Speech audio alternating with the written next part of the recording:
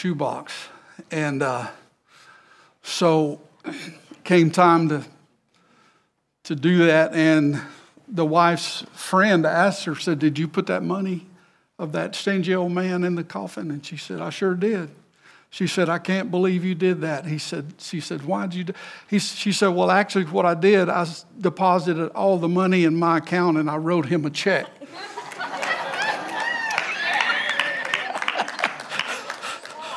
Come on, we need wisdom, right? In times like these, we need wisdom. So it's important to know. I want to stay on good terms with my wife, because what she said it the other day, and I guess I've said it so much. She said, "What's mine is mine, and what's his is mine." And amen, amen. It's good to see Lawton and Marcia's back with us, and we're grateful for that family being with us today. So I want to talk from just a little bit from the passage.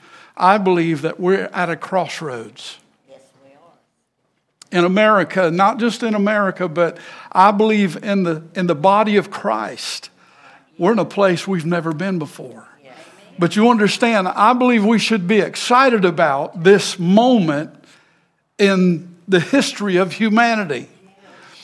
Look with me for over to Jeremiah chapter 6, verse 16. I'm going to read this from the New English Translation. And it talks about the old paths, and the people of God are really they're kind of in rebellion. They're not listening. They're not following God's blueprint. And this is what the Lord said to his people in verse 16. "You're standing at the crossroads, so consider your path. Ask where the old reliable paths are. Ask where the path is that leads to blessing, and follow it. If you do, you will find rest for your souls." And then over and over, of course, they said, "We will not follow." That's rebellion. But you understand the implications. He said, you're standing at the crossroads. So consider your path. Ask where the old reliable paths are. Those are the ancient path, also mentioned in Deuteronomy 32:6. But when you look at the definition of that word paths, when you find the word paths or old, it comes from a very important word. It's olam, which means vanishing point. This is so good. It talks of generally time out of mind. It represents long duration, antiquity, forever, everlasting. As for the old Omar past, Olam past. So when you think about what that means, standing at the crossroads, it's important to know that when you're standing at the crossroads, the Lord has given them, look around, he said, look around, because there's more than one road. But he said, you need to choose the old path, the one that leads you to blessing. Now, when you think about that and you think about the season we're in, I want to talk about the first and the last. But first, I want you to go over to 1 Corinthians, chapter 15, verse 45. We're going to go over a few scriptures because I believe that we're at those crossroads. And I want to tell you that we're living in a time when the Lord is really unraveling some things in my life that really were so, it was almost like, Lord, this is not working. Have you ever tried something even in church and as a Christian, you ever tried something and it just didn't seem to work? It seemed like it was just futile.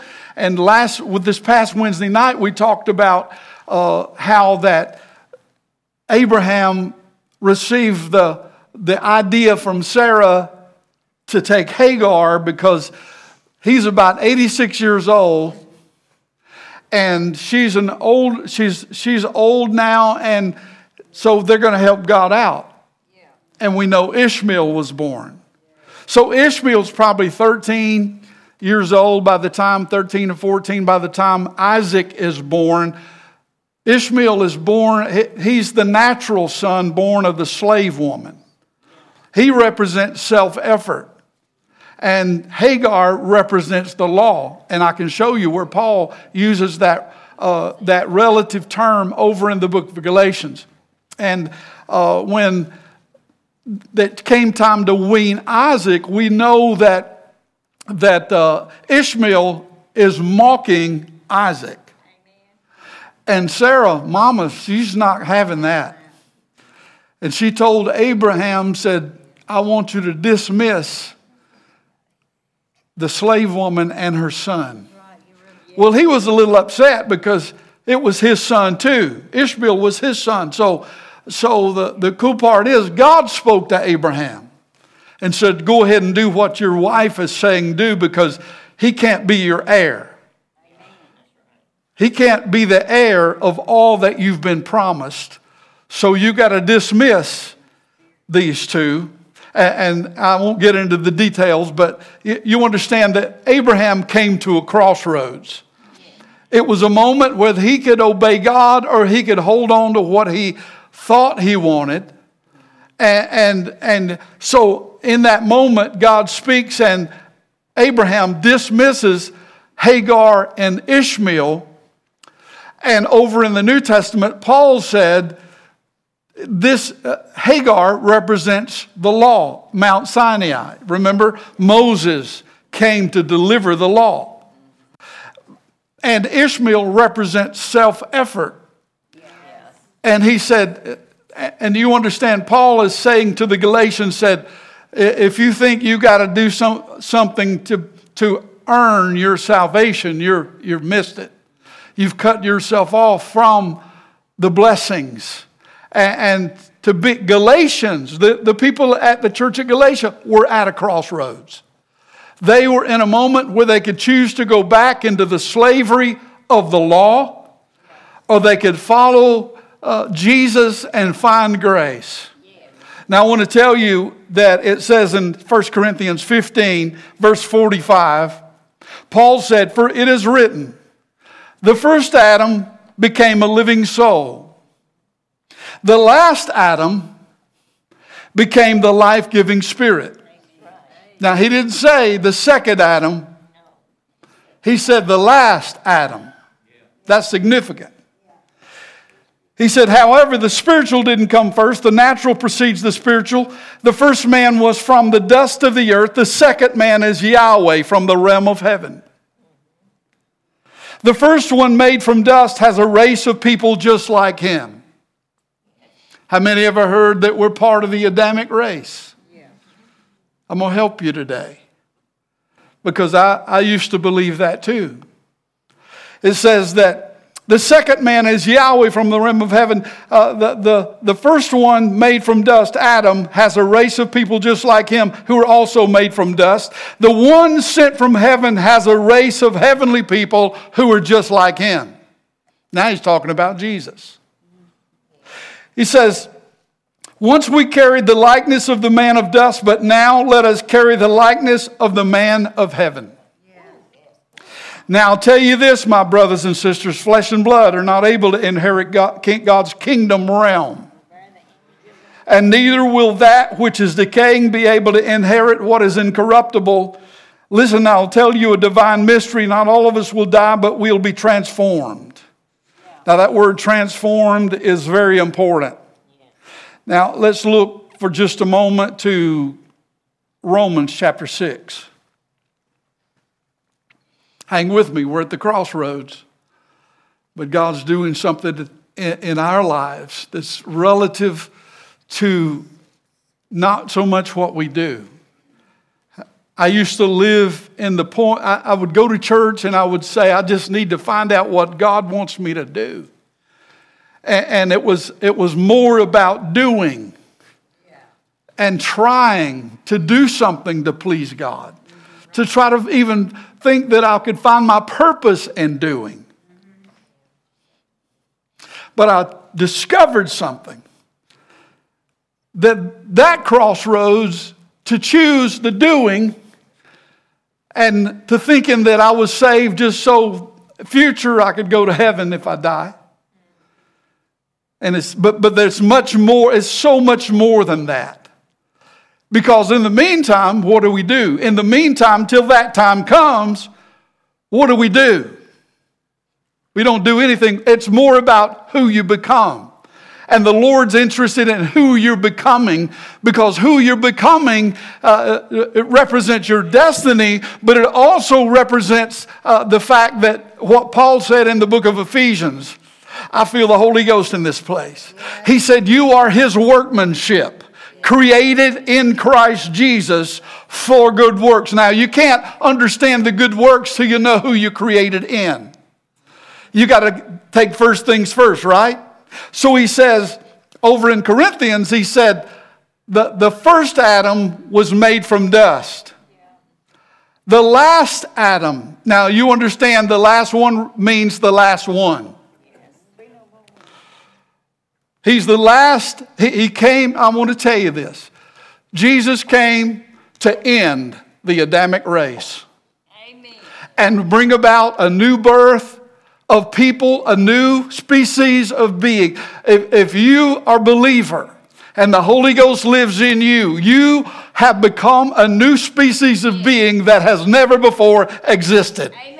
And that's all because of Jesus. Come on, that's not something that brings us pride or arrogance. It really humbles us to the fact of the truth, because the truth is what makes you free. How many know that we have been busy with the familiar and we've forgotten about how we look at the fruit? We're comfortable in the familiar because it's familiar, but I can tell you from a personal standpoint at that crossroads that I struggled most of my life, and I was really comfortable in the familiar, but it didn't really produce any lasting fruit. I'm going to help you. It really didn't produce anything that was noticeable, and it was really, really frustrating. Because I believe the Lord has brought us to the crossroads where we got to realize that in your identity, in who he created you to be, there is a fruitfulness. And people, you know, I used to pray and ask you, Lord, I don't know if I want to ask you for patience or not. And I would talk about the fruit of the Spirit, but you understand, if you're a child of God and the Holy Ghost lives in you, you already have the capacity to bear all of that fruit. You don't have to ask him to give you anything, because Peter said it like this in 2 Peter. He said, we've been made partakers of the divine nature, so that we've been given everything that pertains to life and godliness. Now, if he's already given it to us, why are we asking for it? Come on, we got to surrender to it. We got to come to the place where we become something before we can do something. Romans 6. So what do we do? Passion then. Paul said, do we persist in sin so that God's kindness and grace will increase? You better be careful, Pastor.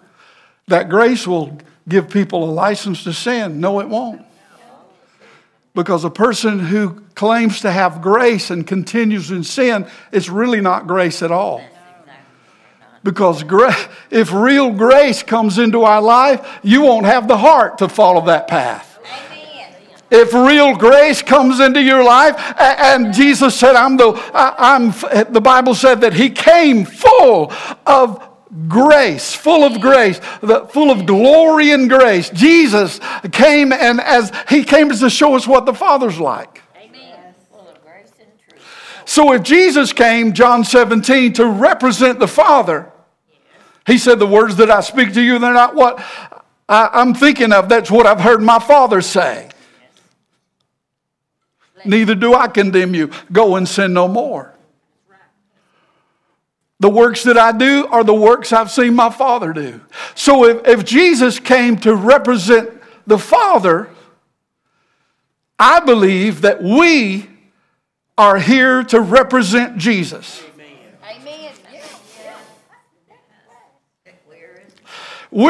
As he represented the Father, we're here to represent Jesus. Amen. Yeah. And when you represent Jesus, you have a different perspective. Because what used to affect you don't affect you the same way. Dead men don't wear plaid and they don't have plans.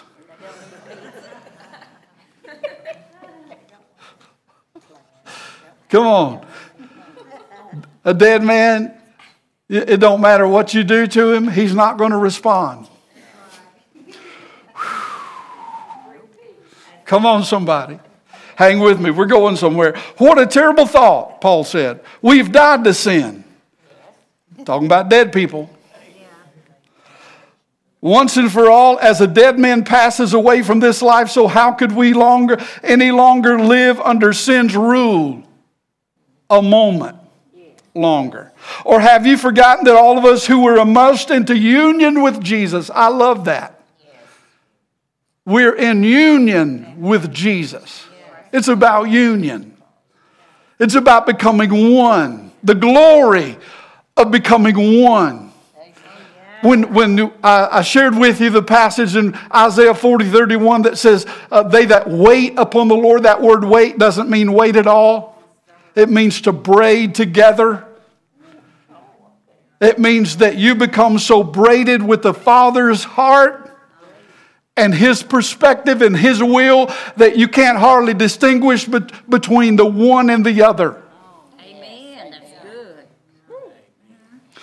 Come on, you understand something. Let me take you to Acts 3. Don't turn there for the sake of time. Peter and John are on their way to the temple at the hour of prayer, and they meet a man who's lame. And the Bible says that Peter looked at him. He's asking for alms, but he didn't know he's about to get legs.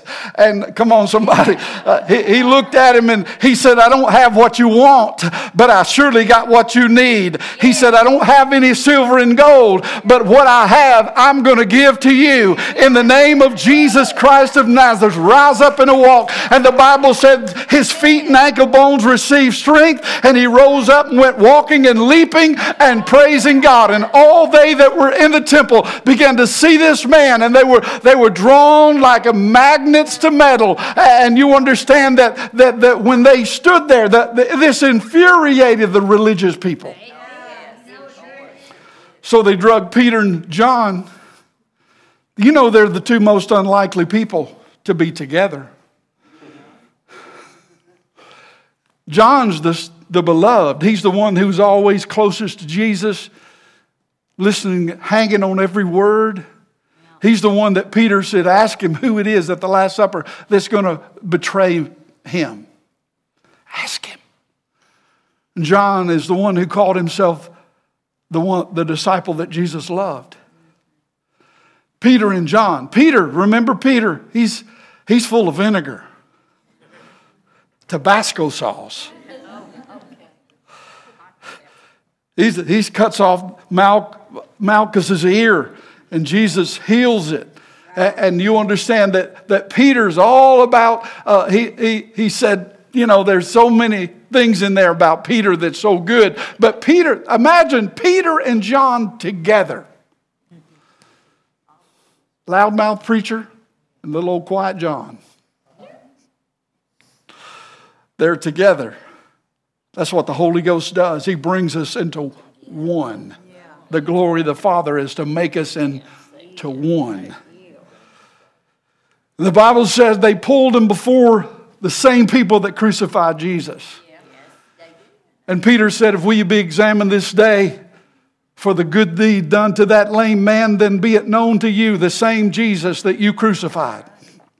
The same one you put on the cross and buried, that we buried in the tomb, that rose again the third day. By his name, this man stands before you completely whole. And the Bible said that they knew that they were ignorant and unlearned. Now that's not a demeaning term. It means they just didn't know the Torah. They were not versed in the Torah. But the Bible said they took knowledge of them that they had been with Jesus.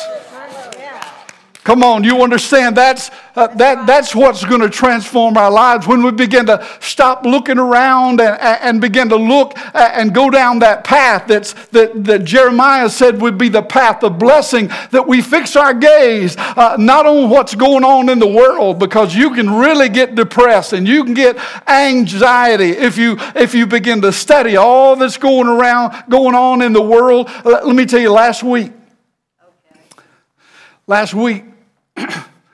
I went to pick up my wife's medicine at CVS. And I drove up. I noticed the line. There was no line. And I got to the window and she came and propped on her elbows and she said, "I'm sorry, we're not going to be able to do anything for you today." That's a mouthful right there. She said, our system went down. Come back in a little while later. Then I went to Walmart to pick up groceries. We do the pickup. I don't like shopping. So we do the pickup, and I drove 6 miles to Walmart from where we live and drove up, and a young lady came out. I'm just smiling at her, and she looks at me. She said, "I'm about to turn that smile upside down." I said, "You can't do that." She said, "Our system, a log truck hit the power lines and knocked the power out." And I said, "But don't you have a sticker with my wife's name on it?" She said, "We still can't give it to you." I said, I'm still smiling. Because you understand that if we believe Romans, I'm about to get happy now, Romans 8:28, that all things work together for good to them that love the Lord, to the called according to his purpose. You won't become anxious or bent out of shape when things don't go the way you think they ought to. So I just told her, I said, "I'll be back." And I drove home, and when I came back, there's 2 girls. I mean, the parking lot is full. They said, "Yeah, we got it." That we just opened the doors. By the time I got there, almost every slot was filled with people picking up their groceries. Yeah.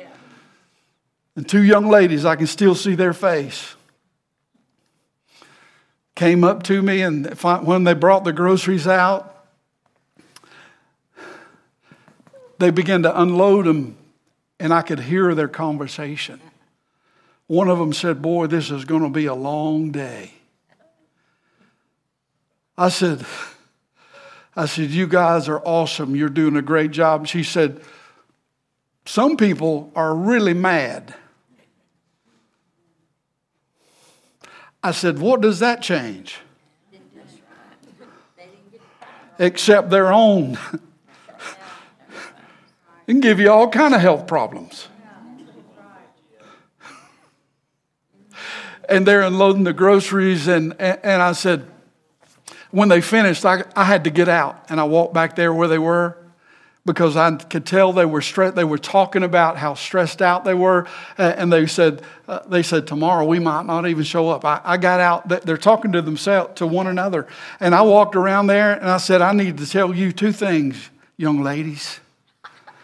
I said, "Number 1, God is good, and you are his beloved." Yeah.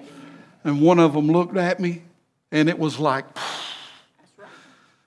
she stopped and looked at me as if to say, "That's the best thing I've heard all day."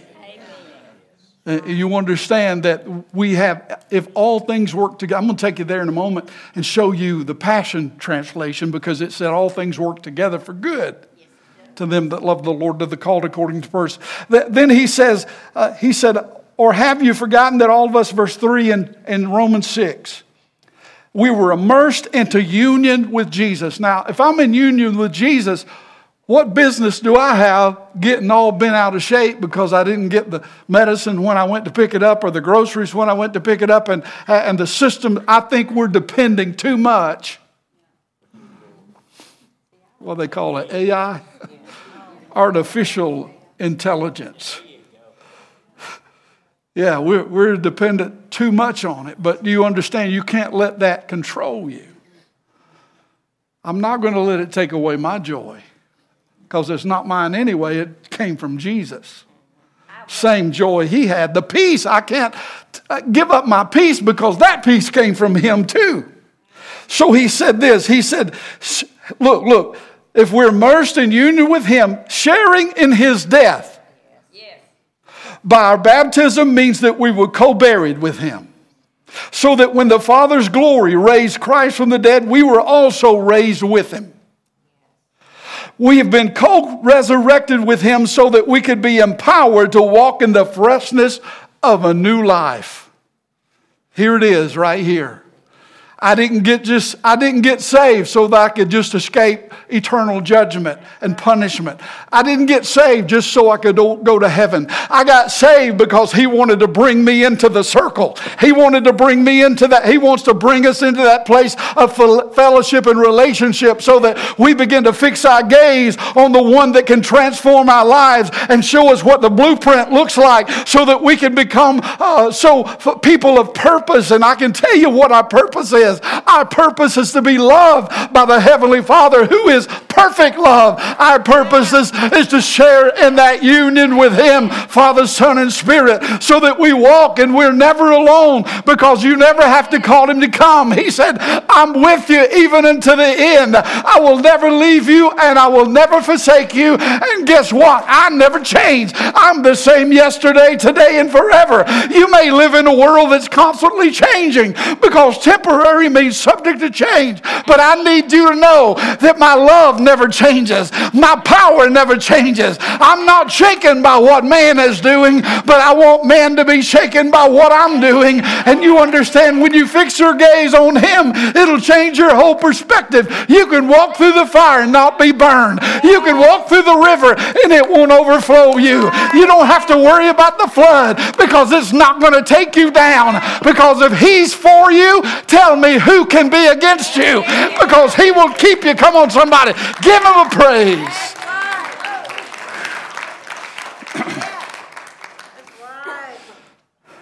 Verse 6. Verse 5 says we're permanently grafted into him. Could it be any clearer that our former identity, there it is now and forever deprived of its power? For we were co-crucified with him to dismantle the stronghold of sin within us. No, I don't have the Adamic nature. I have a new nature. It's a divine nature. Come on, you understand that messes with religion. Old things have passed away. Behold, all things have become new. He says, so that we no longer continue to live one moment longer submitted to sin's power. Obviously, a dead person is incapable of sinning. Don't wear plaid and don't have plans. And if we're co-crucified with the Anointed One, we know that we also share in the fullness of his life. We know that since the Anointed One has been raised from the dead to die no more, his resurrection life has vanquished death, and his power over him is finished by his sacrifice. He died to sin's power once and for all, but he now lives continuously for the Father's pleasure. If Jesus lives for the Father's pleasure, you and I live with the same purpose. I wake up in the morning, I say, Lord, let my living be a blessing. Yeah. Let my living be a blessing to you. Yeah. Because I know if my living will bless you, it's going to bless somebody else. Yes. So he says, he said, we know that since the Anointed One's been raised, his resurrection life has vanquished death, and its power over him is finished. For by his sacrifice, he died to sin's power once and for all. Do you understand that? Once and for all. When he died to sin, he became sin who knew no sin, that we might be made the righteousness of God. So when he died, we died. When he rose, we rose. But guess what? When he ascended, Ephesians chapter number 2, verse 6, we It's kind of mystical, isn't it? But he said, it's all what he said. We have been made to sit together with him in heavenly places. Now watch. So let it be the same with you. What? To be the Father's pleasure. Amen. Since you're now joined with him, you must continually view yourselves as dead and unresponsive to sin's appeal while living daily for God's pleasure in union with Jesus, the Anointed One. Sin is a dethroned monarch. So you must no longer give an opportunity to rule over your life, controlling how you live and compelling you to obey its desires and cravings. Amen. Jesus, that's good word. Hang with me. Let's go to Romans 8:28.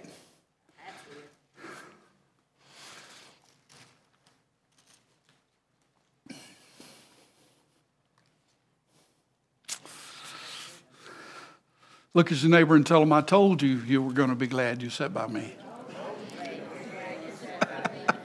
Ooh. You know what you call something blue with feathers all over it? Something blue with feathers all over it. A turkey holding its breath. That's a dad joke, okay. It's okay if you don't laugh. Brother Allen told me, what was it yesterday? He said, I hope that one's better than the last one you told. I love it. I love it. Like the one-armed snowman, right? Not playing fetch with that dog again. So here we go. Here we go. Excuse me. Got a little sidetracked. Verse 28. So we are convinced that every detail of our lives is continually woven together for good. Yeah.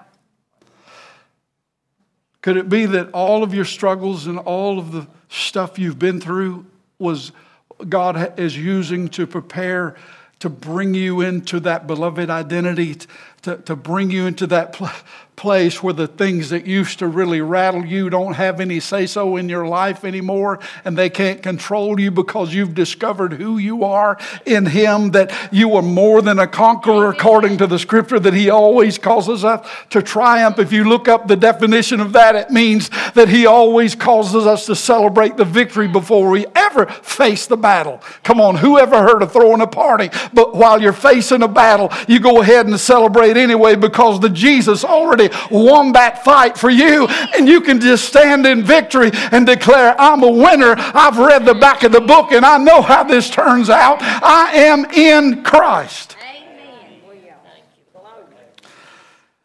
Amen.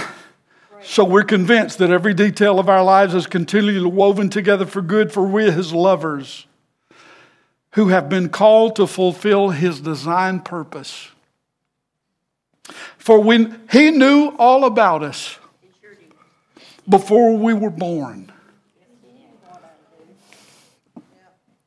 Do you know that the human heart, they discovered in 1991, scientists discovered has 40,000 cells that are neurocells, the same kind of cells that are in your brain, in your heart. Brings a whole new dynamic to let this mind be in you that was also in Christ Jesus. Let this heart be in you that was also in Christ Jesus. Be renewed in the spirit of your mind. Be renewed in the spirit of your heart. Come on. Woo. Out of the abundance of the heart, Jesus said, the mouth speaks. How can you get words from your heart? God already knew it before the scientists ever discovered the neurocells. It's amazing. So, hang with me. From the beginning to share the likeness of his Son. This means the Son is the oldest. Paul calls him the last Adam. Jesus, the last Adam. But he's also first, the firstborn. The firstborn of who? The new human race. That's it, honey. Ooh, I felt that like a wave. We need people. Of those who live with the discernment to understand that we're called to be the Phos. If Jesus said, I am the light of the world. Then he said in John, this in Matthew, he said in John, you are the light of the world. Yes. That word light is Phos. He also said, God is light, and in him is no darkness at all. So we become luminescent. Yeah. When that little lady was familiar with taking the smile off of faces when she said, I can't get your groceries now. She didn't know what she was looking, who she was looking at when she looked at me. Amen. That's right. Come on. Because what you see on the outside is not what you get. What's on the inside. We are eternal beings. What's on the inside is the real you. Christ in you, the hope of glory. So let me go on. I know it's 12:05 if you're taking medicine, so. He said, this means the son is the oldest among a vast family of brothers and sisters who will become just like him. That's right. So we're not so much born to do. We're born to become.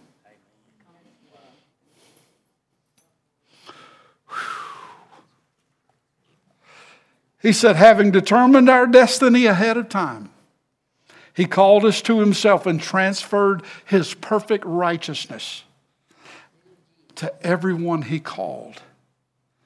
And those who possess his perfect righteousness, he co-glorified with his Son.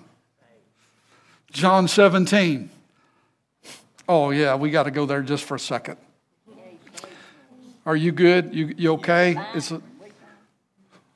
It's easy for me to say that because lunch has already been provided. I love you dearly. I just got to go here just to put the icing on the cake. Let's see.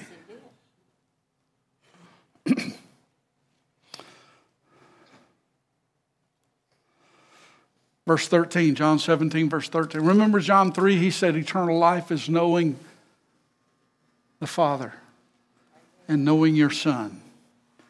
Verse 13, but now I'm returning to you. So Father, I pray that they will experience and enter into my joyous delight in you. So that it's fulfilled in them and overflows. So, verse 17, your word is truth, so make them holy by the truth. What is the truth? It's knowing Jesus, who is the truth, and becoming like him. Amen. Holy means to be one of a kind. It means to be conspicuous. Not because you chose to be. It's because you can't help yourself. Just look at your neighbor and tell them you're a sight.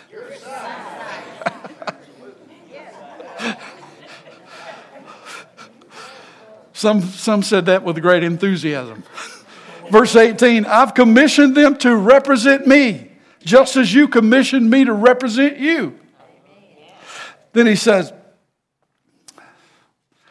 verse 21, I pray for them all to be joined together as one. And even as you and I, Father, are joined together as one, I pray for them to become one with us so that the world will recognize that you sent me. For the very glory you have given to me, I have given them. Yes, amen. He said, so that they will be joined together as one and experience the same unity that we enjoy. Union, unity. You live fully in me, and now I live fully in them. So that they'll experience perfect unity. And the world will be convinced that you've sent me, for they will see that you love each one of them with the same passionate love that you have for me. Amen. That's right. When you get to the place where that becomes the reality, that the Father, only God can do this, right? That's right. He loves you the same way He loved His Son. Yes. Yes. That's that love. That will transform your life. He's God and He's changed. Stand with me. He never changes. He is faithful. So the crossroads, the Olam path. We're convinced that everything is woven together into our lives. Amen. Because we were created to become, if He's the firstborn son, we are, that means there's going to be more to follow. The firstborn, if there's a first, there's going to be some more. That's right. If you last, there ain't going to be no more. So He was the last Adam who ended the Adamic race. Praise God. And all the consequences. So I'm going to live life to the full. It's going to be amazing adventure. This is lining right up with my thing. It's going to be amazing. So here's what I want to pray for you. I pray that the Lord would bring such a peace and a rest. Jeremiah talked about the rest. You're going to find rest for your soul when you choose the right Olam path. Ooh, yeah. And don't look to the left or the side. And what happens when you choose that path? I see it all over you, girl. There's such a transformation. And I'm not just picking on you, but I'm telling you it's obvious. Thank you. Because you've kind of reaching that vanishing point where your friends, the Lindsay they remember, they don't see her anymore. Thank you, Jesus. They see him more than anything else. I'll tell you this quick story. Many of you have heard it, some have not. My dad and I ran the upholstery shop.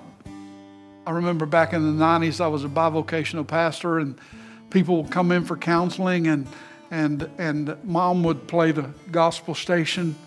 And we had this guy from Atlanta named Thomas who was very frail, and he was really thin, but he could do furniture. Dad would not do furniture. He just wouldn't do it because it's too time consuming. But he hired Thomas just to do the furniture. Thomas was good at doing furniture. So one day, Thomas, after being with us for a few months, we saw him. He'd sit over at the sewing machine. He'd just be in a blank stare. But before that happened, one day he went into Mom's office, and I'm standing there. Me and Dad's working on a 1968 Corvette convertible. It's white with green interior. I'll never forget it. Mom comes out with Thomas, and Thomas is in his 50s, and she said, "Son, I believe Thomas wants to talk to you," and big old tears is rolling down his face. I said, "Come here, Thomas, tell me what's going on." He said, "I can't explain it." He said, "When I hear the music and I hear you all talking about Jesus, something's happening." I said, "It's okay, Thomas, you're being drawn into that circle. Would you like to pray?" He said, "Oh, yeah." So we knelt down beside that old 1968 Corvette together. I'll never forget, as I led him in a prayer. Now let me tell you, this is not a formula. But I believe he was already there because of his heart. But I remember the concrete just being wet with Thomas's tears. So after some time, Thomas began to go into that blank stare. And one day, he kind of disappeared walking down the road, and we never saw him again. And his son came in, might have been 2 or 3 weeks later, and said, I just want to let you guys know we found my dad in the backyard. He might not have told you that he had brain cancer. And we found him dead in the backyard. At that moment, I saw my Father, my Heavenly Father. I saw my Savior bringing a man all the way from Atlanta to a little old block building called Clanton Upholstery Shop.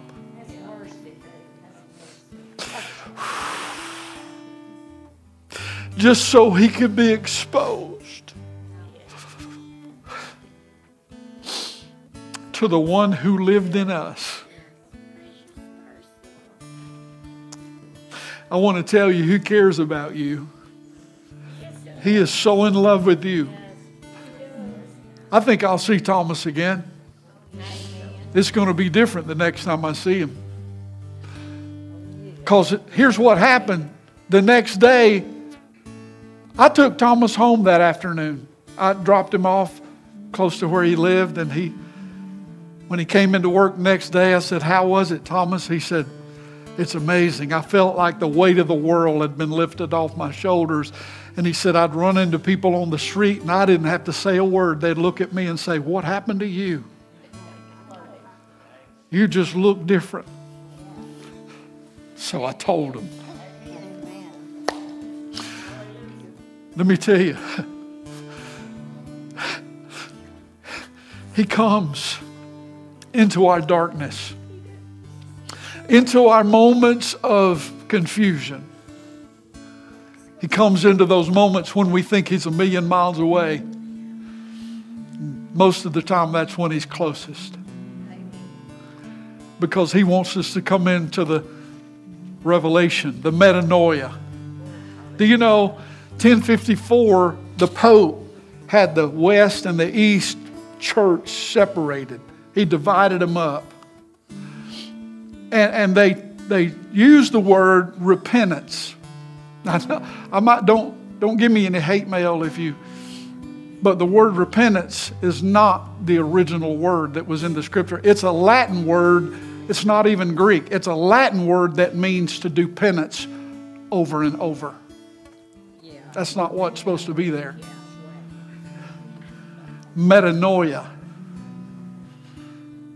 Oh yeah, I believe that metanoia, that radical change in the way you think, because I have not seen, ear had not heard, neither has it entered into the heart of man what the Lord has prepared for those that love him, but the Spirit has revealed it to us. I don't believe that just talking about heaven. I believe that it's the moment and it produces going the other way. It produces being free from sin's bondage. It produces, this is real grace. So I want to tell you that wherever you are today, wherever you're exactly, God knew you would be there. He's not waiting for you. I had a man tell me Saturday, that's awesome, the men's breakfast. He told me Saturday, he said, he's 69, he's a little older than me. So he said, Pastor Wayne, he waited on me. He waited for me. I said, yeah. I said, that's him. I said, he'll wait for you. While you're going through your challenge and your change, he'll wait for you. So if you're here today and you say, Pastor, I want to choose the right path, the Olam path. I want to be all that he created me to be, and I want the Holy Spirit to teach me what that's supposed to be, would you pray for me? Slip up your hand right there where you are. Yes, yes, He sees that. So we're going to pray. I'm telling you, there's healing in this. There's wholeness. There's a river. The streams whereof shall make glad the city of God. Father, right now, in the name of Jesus, I give you glory.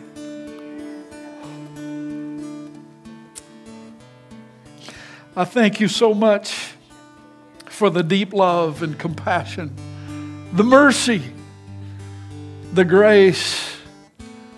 Thank you, Lord, for the rest. Thank you, Lord, for the wholeness and the healing. Thank you, Lord, for this new covenant. It's not a contractual agreement that we have to do a certain thing so you'll do a certain thing. But Lord, you brought us into covenant, meaning that you've given yourself totally to us. Now, Lord, we want to give ourselves totally to you. And we pray, Father, by the power of the Holy Spirit, that you would lead us into the liberty that you paid for, the liberty that you came to give us. But Lord, most of all, help us to enter into that place of perfect love so that we realize we've received perfect righteousness and we stand before you justified and not guilty because of Jesus' completed works. And I give you glory and I give you praise. I pray that you'll help us to experience the freedom from the trappings that's tried to hold on to us. Lord, that we become dead men living an eternal life. Lord, dead to the past, dead to the sins, dead to the temptation, dead to the things, Lord, that used to control us, and alive to God forevermore. We praise you and bless you because you do all things well in the name of Jesus. And everybody said, amen. Amen.